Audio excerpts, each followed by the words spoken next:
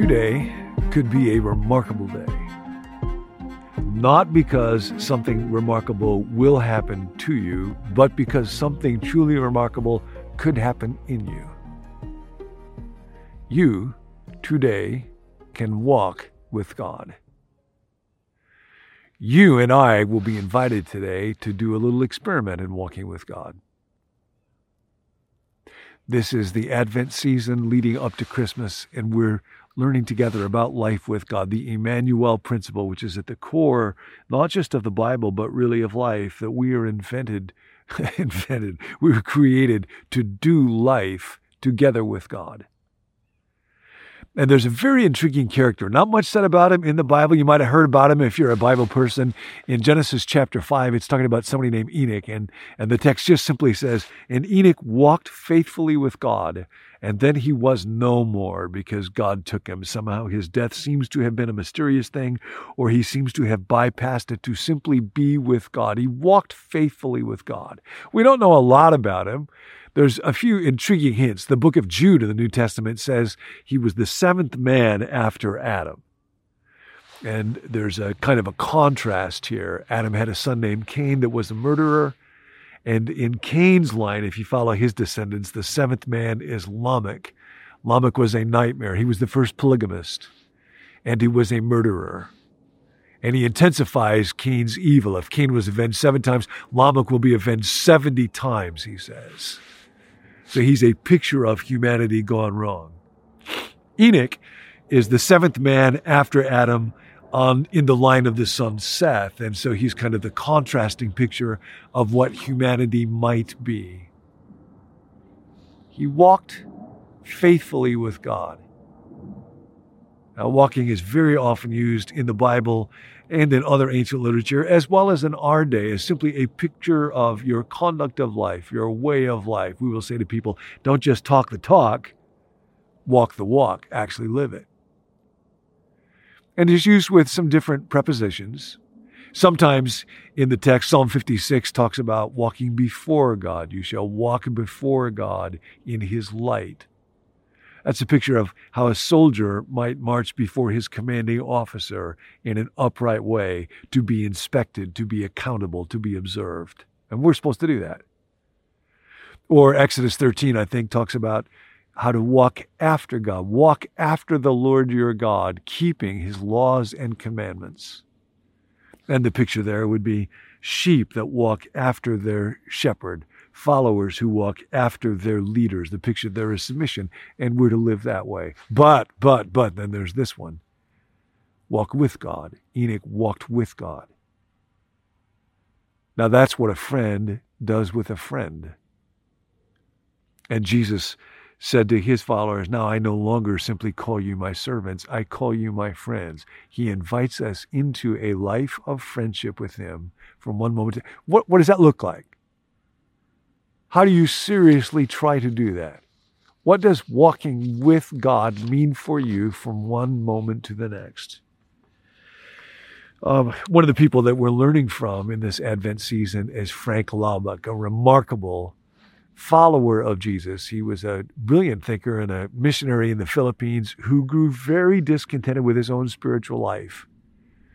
And so he stumbled on this thought, this possibility of trying to walk with God, live with God, have God present before his mind on a very regular basis. Just as simple as that, really. Here's what he writes. And I'm going to read this at some length and then invite you to think about, what does this look like in your life today? You and I do experience fine, fresh contact with God sometimes, and do carry out his will sometimes. And you and I know that to be true. One question now to be put to the test is this: can we have this contact with God all the time? Don't say no yet. Can we all the time awake, fall asleep in his arms, awaken in his presence? Can we attain that? Can we think his thoughts all the time?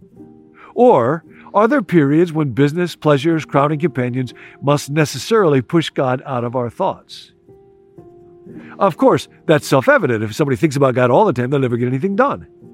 I thought so too until now, but I am changing my view. Just invite you to consider this in your own experience. This is what Frank Laubach said.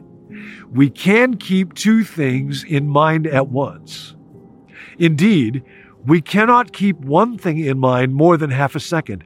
Mind is a flowing something. It oscillates. Concentration is merely the continuous return to the same problem from a million angles. We do not think of one thing. We always think of the relationship of at least two things, and more often of three or more things simultaneously. So really the challenge is this: can I bring God back into my mind flow every few seconds, so that God shall always be in my mind as an after image, shall always be one of the elements in every concept and precept? I choose to make the rest of my life an experiment in answering this question. Someone may be saying, maybe it's you, that this introspection and this struggle to achieve God consciousness is abnormal and perilous.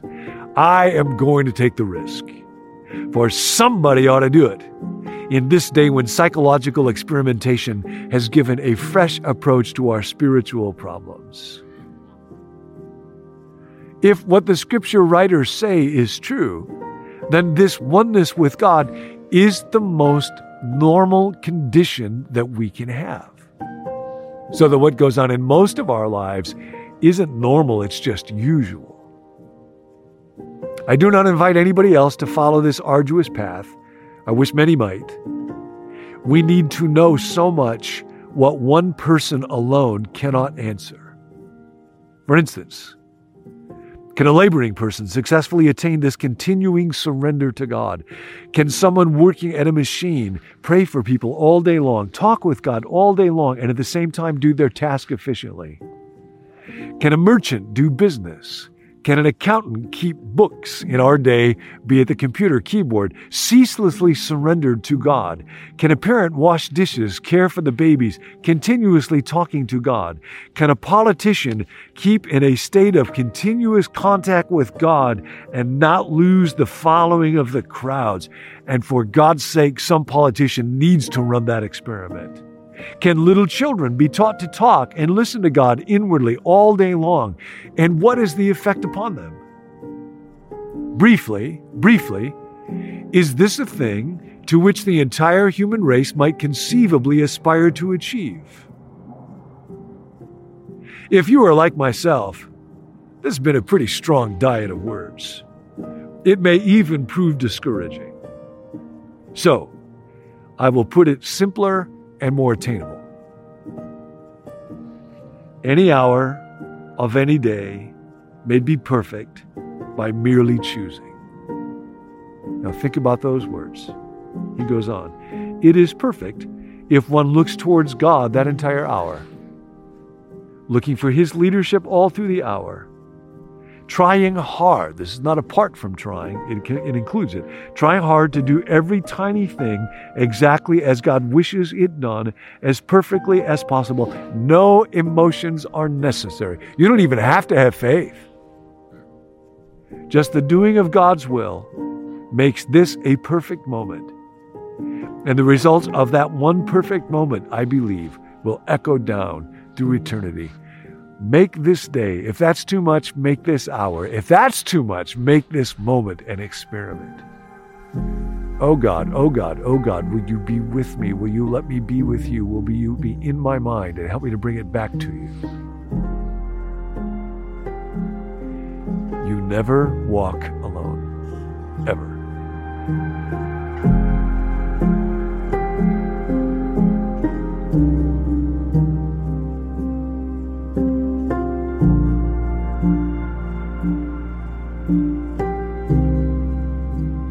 Hey, thanks for joining us. To receive a text alert when new episodes are released, you can text the word BECOME to the number 855-888-0444. You can also send prayer requests there, and we would love to pray for you. To receive the emails that go along with each video, let us know at becomenew.me/subscribe. Special thanks to Matthew Custer for the art and design for this series. See you next time.